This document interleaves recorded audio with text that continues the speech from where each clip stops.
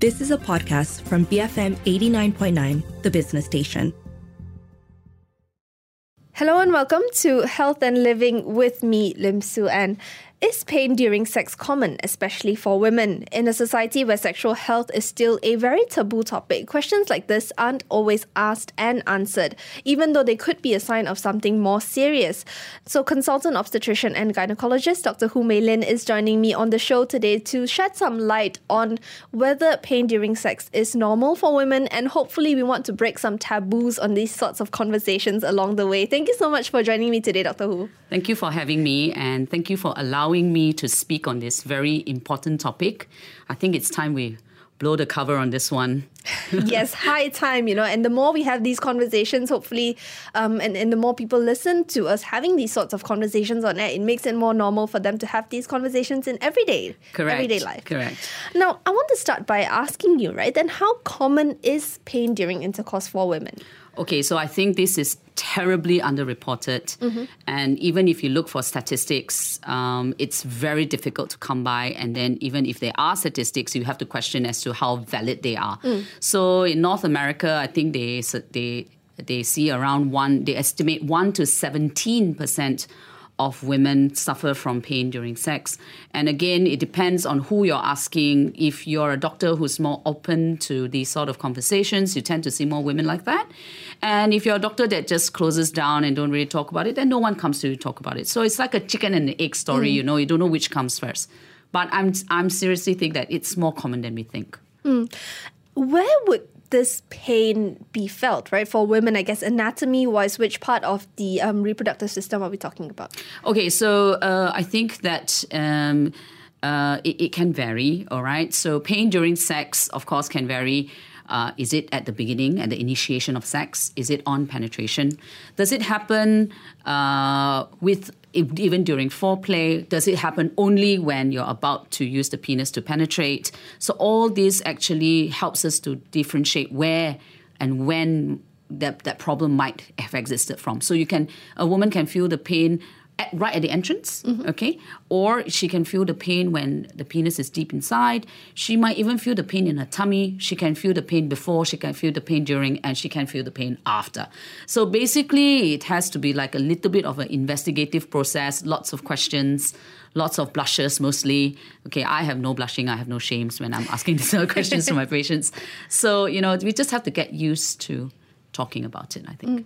Now, there are different degrees and types of pain, right? How would you describe, or how have patients described pain during sex? Actually, most of them won't come presenting with, hey doc, I have pain during sex, right? So we're not evolved to that. It usually comes as more like a hidden agenda. So they'll come for some other issues, and then as the consultation goes on, it then comes out, I have pain during sex. And realistically, sometimes it is because of an organic cause that we can treat. So some things like endometriosis, which is a condition where the lining of the womb, the cells are outside and it causes pain during menstruation. It can also cause pain during sex. It can be fleeting, like just after you've had a baby, you're still breastfeeding, the body basically is in shutdown, not really wanting you to procreate again, so the vagina is kind of dry, so that then it might be painful then. So there can be organic causes of pain during sex. But there can be also pain that is not attributed to anything organic, and that might actually be a psychological cause connected to that sort of pain. You mentioned that a lot of women don't present to you, saying they don't come to see you because they have pain during sex, right? Why do you think that is? Is it because of the taboo that we have about talking about sex? Yeah. I think it's also, yes, of course, it's partly due to that, but I also think that it may be because that sometimes we are not, as girls, we are not taught that sex should be pleasurable. For example, we are not taught that we can enjoy sex, and maybe in some of our brains we are thinking that sex painful what's the big deal? It's normal, what? Right? So we don't understand, or we don't know enough that to say that painful sex is not normal. So therefore, you don't go and see a doctor because of it, right? And they just learn to live with it, right? Yeah. you tough it out. So let's talk about some of the causes of pain during sex, right? You've mentioned some that are more organic causes, things like endometriosis or people who experience that sort of pain after birth. But what about what are some other common causes of pain during sex?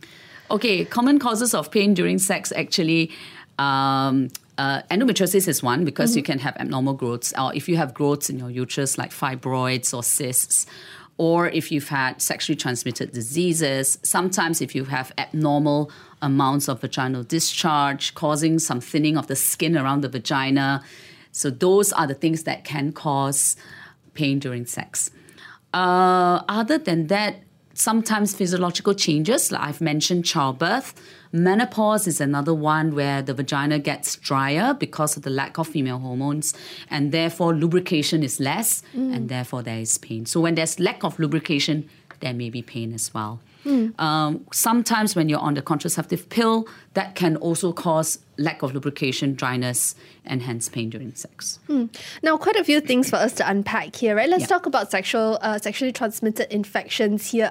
Do all infections automatically cause pain, or are there very specific STIs that usually lead to the symptom? Right. Unfortunately for women, most STIs are painless. Okay, and then therein lies the danger, right? You don't know that you have a STI. So you can either perpetuate the disease or the infection, or it can cause damage to your internal reproductive organs, and then therefore you present sometime in the future with infertility per se. So that's one. So I personally think that the most common thing that would probably cause pain, it might be the humble yeast infection, candida or thrush, because it can then lead to an inflammation of the skin surrounding it and therefore lead to pain. The other one, of course, if you have painful blisters like herpes, which is recurrent, or if you have warts, which is usually just fleshy protrusions, but that can lead to pain during sex. Now, you also brought up the impact of hormonal changes, particularly menopause. Is that something that I guess patients find difficult to open up about? Because menopause is another very taboo topic. Correct. So menopause is the change of life. It should be normal. You should embrace it, but you shouldn't stop being a woman because of menopause.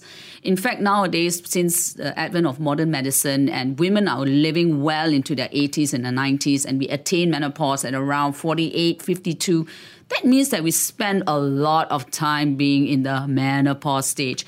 So I think that it is something that we need to be aware of.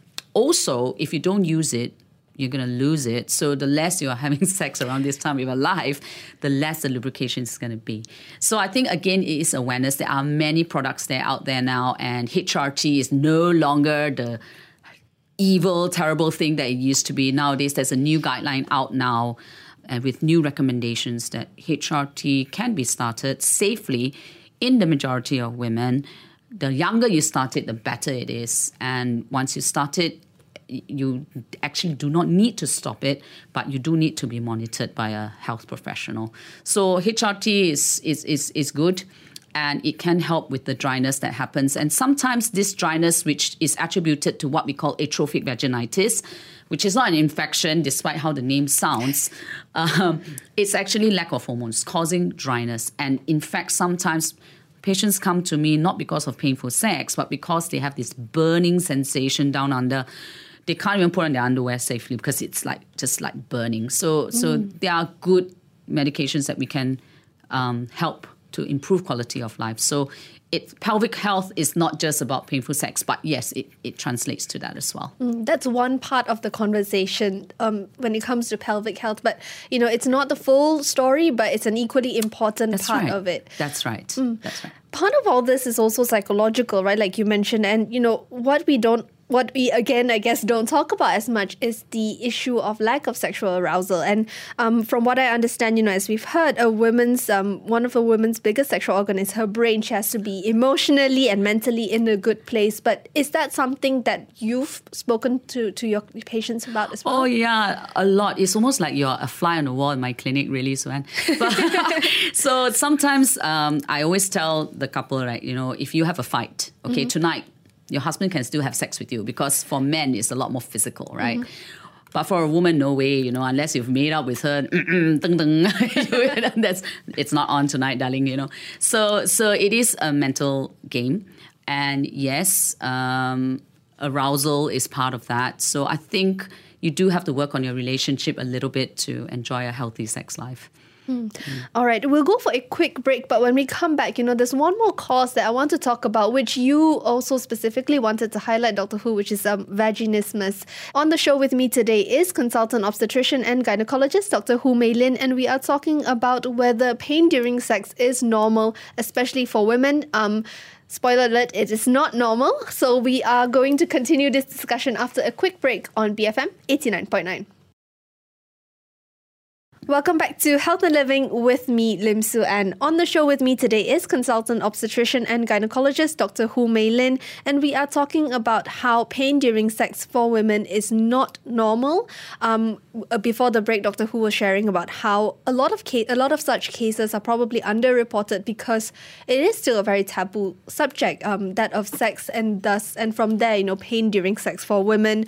We were talking about, I guess, the common causes of pain during sex, things like yeast infections or potentially STIs, how menopause also contributes to it because of changes in hormonal levels, leading to dryness in the vagina. There's also other causes like endometriosis, fibroids, cysts. It's a very long list, unfortunately. But the whole point of having this conversation is to highlight that it's not normal and that women should see a healthcare professional if they feel pain during sex. Now, as I mentioned before the break, Dr. Hu, you wanted to talk about vaginismus. Now, what exactly is it? Okay, so vaginismus is a disorder where there's an involuntary spasm of the vagina during when a couple goes to have sex. The spasm, I have to stress, is involuntary, and it prevents penetration, and therefore sex does not happen. Okay, it is very common. More common than we care to realize. Mm-hmm. And it can be primary or it can be secondary. Primary meaning that you've never had sex before, and the first time you go and have sex, you have these spasms, you can't, end of story. Secondary meaning that previously a woman has been able to have penetrative sex before, and now she cannot because of something has happened. Right, so that's vaginismus in a nutshell. So it is something that has no organic cause. It is an involuntary spasm of the vaginal muscles, and it prevents people from having penetrative sex. So do we know what causes it then? There is no definitive cause. It is psychologically related. Sometimes it's because of trauma. Mm-hmm. So maybe some psychological trauma has happened. It is reported in rape cases, in cases where children has been molested or they've been violated. So those are, but not necessarily everybody has that. Mm-hmm. I think the underlying, there is a myriad of causes, and of course it will be very difficult to pinpoint to say, this is the problem, mm-hmm. right? So because it is such a wide variety of causes, and sometimes we may not be able to pinpoint a cause, the treatment for it is also unfortunately difficult, and it does take a long time, but it is doable. It is doable. So a lot of it will involve psychological counseling and a lot of hand-holding and trying to tease out what actually the problem is. But it's also wrong to say it's all in her head. Okay, she's not crazy. It is something that it's not something that she wants, and it's not purely fear. Mm-hmm. It's not just like, I'm scared of having sex, or I'm scared of the pain. It's not something as simple in that. It's usually quite complex and takes time. So then how would you diagnose if someone has vaginismus? Because like you say, it's more common than we think, which means it's very likely underreported, right? So, yep. How do you even find out if someone is experiencing this? I think when you go to have sex and you have this almost irrational fear of the sexual act itself, mm-hmm. and actually physically you cannot insert anything into the vagina, that I think would be a red flag. So usually, anatomically, physically, there is nothing wrong. And often it is easy enough to demonstrate that to the lady once she comes and see me and she's on my couch. Unfortunately, if you're a man trying to have sex with someone who's like that, then it's almost impossible to complete the sexual act, per se. So at what point should someone see their healthcare professional or see an OBGYN like you, and how does that compare to when they actually come in from your experience? Okay, so from my experience, almost no one comes in because they can't have sex. All right, almost none. I think probably I've had one couple in the last couple of years that who has done that. Most of them will come in for other reasons. Things like, oh, I want to have a baby, but we've been trying, we can't. But what they don't tell you is that they've been trying, not that they've had sex and can't conceive, they can't have sex. So they haven't even gotten there yet. So it's usually during the course of the conversation that this comes up. And then that leads to further talking and then examination, and then you clinch the diagnosis. So actually, you can actually feel the spasms when you examine these ladies. And it's not like they don't want to have sex. They do. They love their husbands and they do want that physical relationship. And this is in the case of vaginismus, right? Yes. And they just can't. They can't.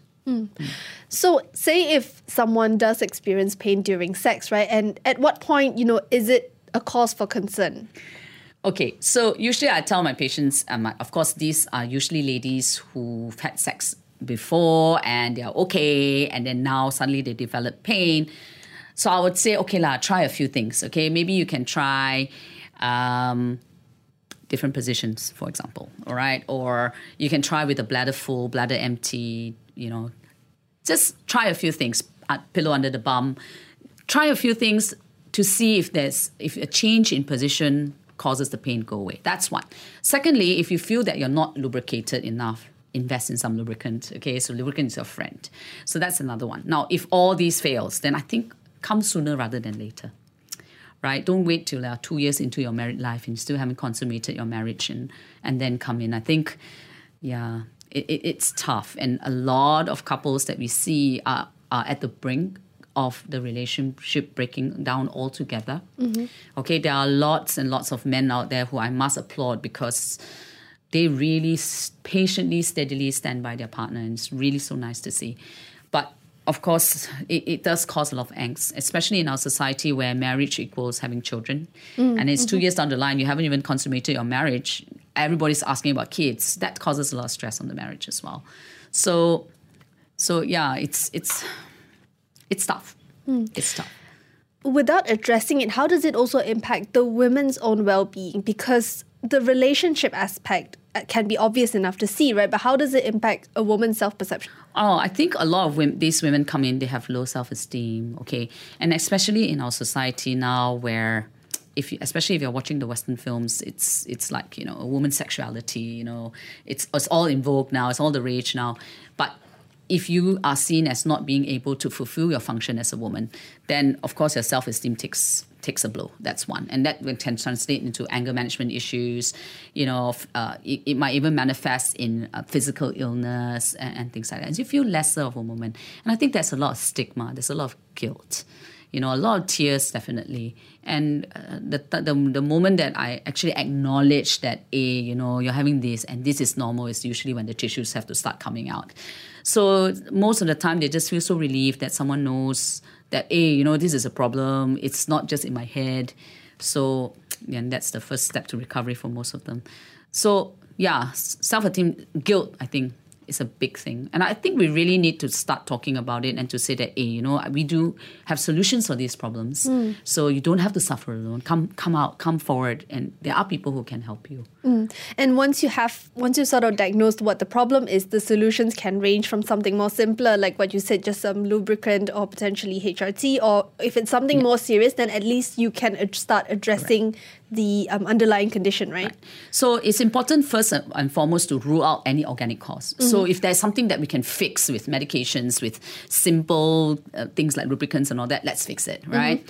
But if it's something deeper, like psychological, vaginismus per se and all that, I think it is a combination of psychotherapy, cognitive behavioral therapy, even like sometimes we utilize varying sizes of vaginal dilators so that people get used to something being in that region to start.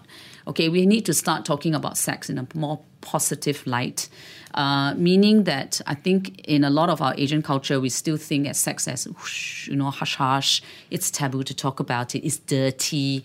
It's something that only bad girls do before marriage, things like that. So we don't want to promote premarital sex, but, we still need to start talking more about sex, educating our girls so that they know how to protect themselves. So talking about sex in a positive light rather than making it something dirty and something to be ashamed of. I think that would be a great, fantastic first step to getting, number one, more people to come forward when they have a problem, and number two, maybe stopping the problem altogether from the roots. Now, it's very clear that there is still a taboo on this subject. There is still a stigma. If anyone wants to talk about it, like you say, it's always, or even if they are willing to talk about it, it's always in a hush-hush manner, right? It's still a very tough one for people to speak about in public. But have you seen that change at all in the past few years? Or are we still sort of stuck in that same mentality? Okay, I think it's very difficult for me to comment because I am very open to my patients. And I think that if you see a healthcare professional that can talk about sex without blushing and without like, oh my God, I'm so sorry, I'm asking you this, then I think it's easier for a person to then open up about their problems. So I don't know. It's the full answer, I guess. So I guess what would your advice be, Dr. Hu, on how do we normalize these conversations, not just with your healthcare professional, but with spouses, with partners, right? Do you find that women are willing to talk about or to open up about their sexual health problems with their spouses as well? Yes. And in fact, actually, most of the times when I do have a conversation with my patients, I encourage their partners and their spouses to be there with them. Okay, because sometimes it's really hard for me to speak to her and then she has to then relay that information, and it's a burden on her actually. So I do say that if you're going to go for therapy, it's got to be couple therapy. Okay, it's got to be the two of you and it's got to be hand in hand. So like in any relationship and in marriage, it's always hand in hand. It takes two to tango. So, and for treatment and for therapy, it is the same. It does take two to tango. I would like to think that we are more progressive now. But, with the opening up of the internet and all that, and unfortunately with pornography being more rampant as well, it's also negative as well as positive. So it may be that we are talking more about sex, but I think we are not talking about sex as part of normal life. And the perception of sex that you can pick up in movies, in pornography and all that, it's not what's normal. Okay, and unfortunately people attach to that as being normal. So if we talk about sex in a matter-of-fact manner and in an open manner, then people will then identify that maybe what they are seeing in the movies and stuff, that's wrong. It's not how it should be, right? So I hope that in my daughter's generation, that we'll be able to talk about sex without blushing.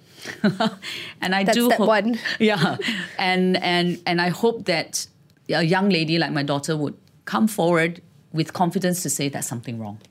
That I think it's my hope for disseminating information and being able to talk about it. I mean, mind you, it's taken me years to come to this point where I can say the word sex without blushing, and talk about sexual positions and all that without blushing. It's taken practice. It does take practice. So if I can do it, anyone can do it. And those conversations have to start within families, right? From parents to their children to normalize these conversations. Correct. And it starts young. It starts from telling them to talk about their penis and their vagina rather than some pet names, okay?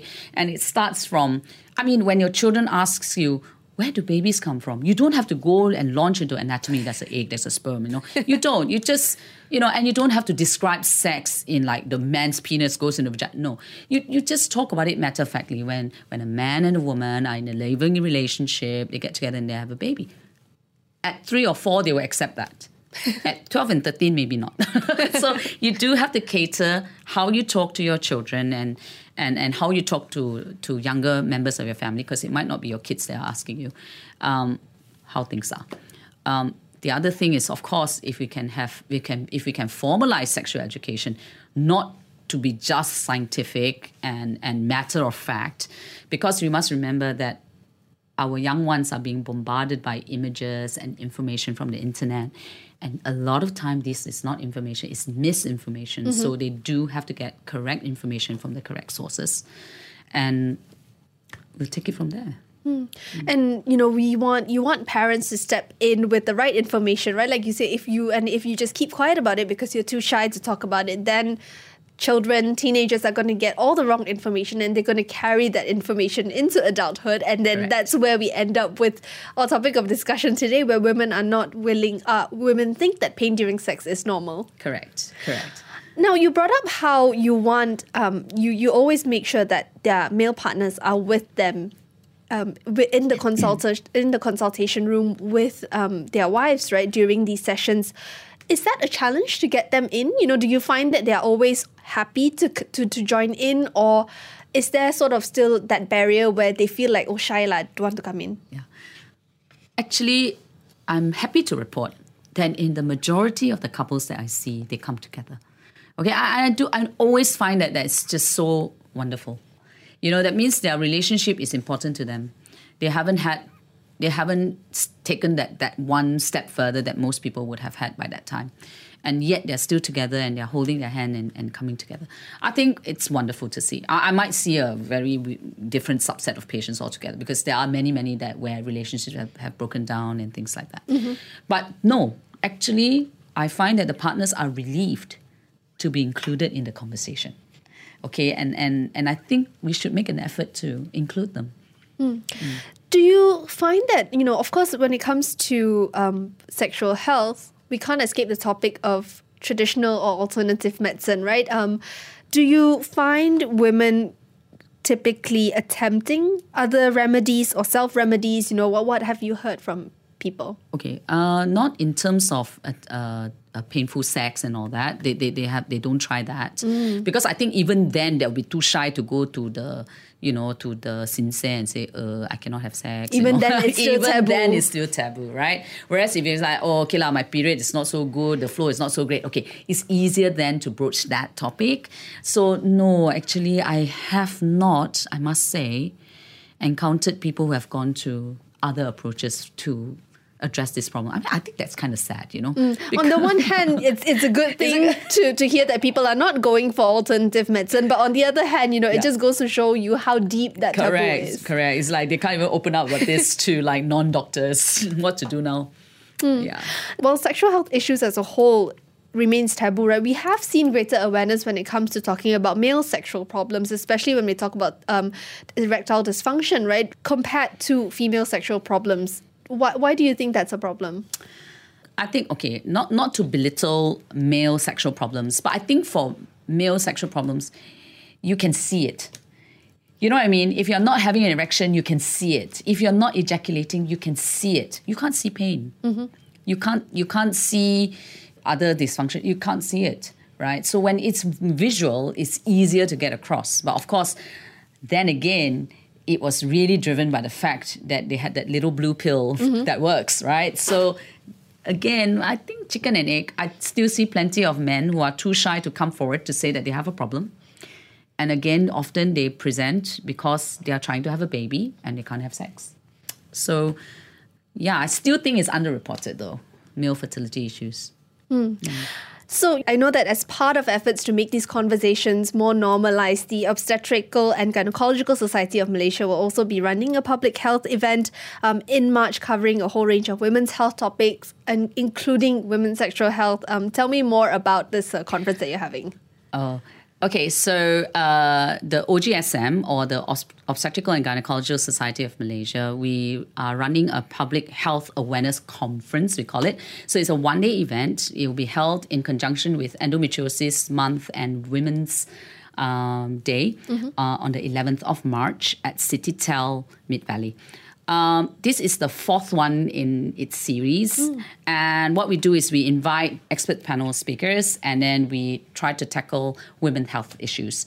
And painful sex is one of them that we are highlighting. Endometriosis is the other, as well as a myriad of others. For more information, you can go to the OGSM website. So you just type in OGSM, or Obstetrical and Gynecological Society of Malaysia, and then you'll be able to find information on that. we do try to make it worthwhile to the public to come. And I think that you can get a lot of information and knowledge, and it's your chance to question the doctors there as well. We're not only inviting doctors, there are other healthcare professionals who are coming along as well. So I hope to see a lot of you there.